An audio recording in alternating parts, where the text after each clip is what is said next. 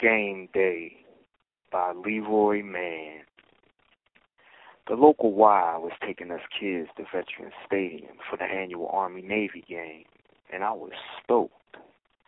10 years old and rocking the fresh orange goose down coat.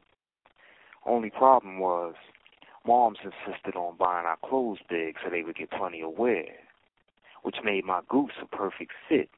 For some grown man, this joint reached down to my shins and had me looking like a walking traffic cone. As I strolled into the stadium, it looked as if my sole purpose for wearing that goose was to conceal stolen goods. Beat Army, beat Navy, beat Army, beat Navy.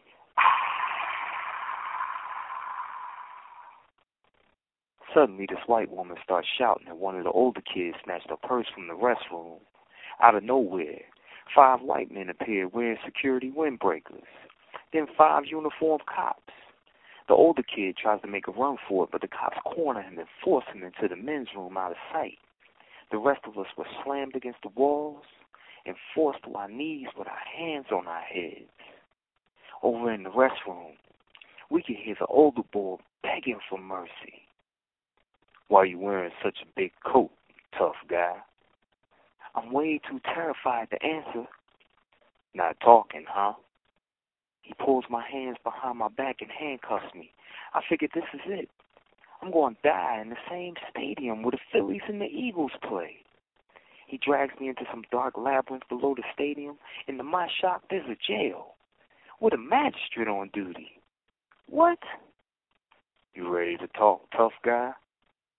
He shoves me into another dark corridor that reeks of urine. The first cage we came to, he pushes me inside and removes my handcuffs. It's crazy. I'm in the sold-out stadium with 65,000 fans who have no idea a 10-year-old child is trapped in a dark hole beneath them.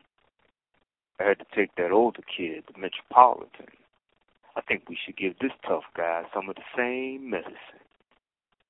No one would know what happened to me.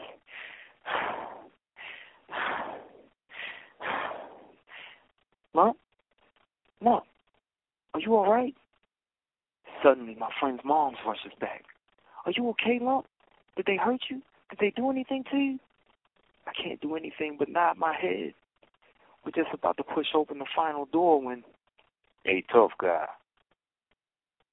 His thumb and index finger are pointed at me like a gun. I get it.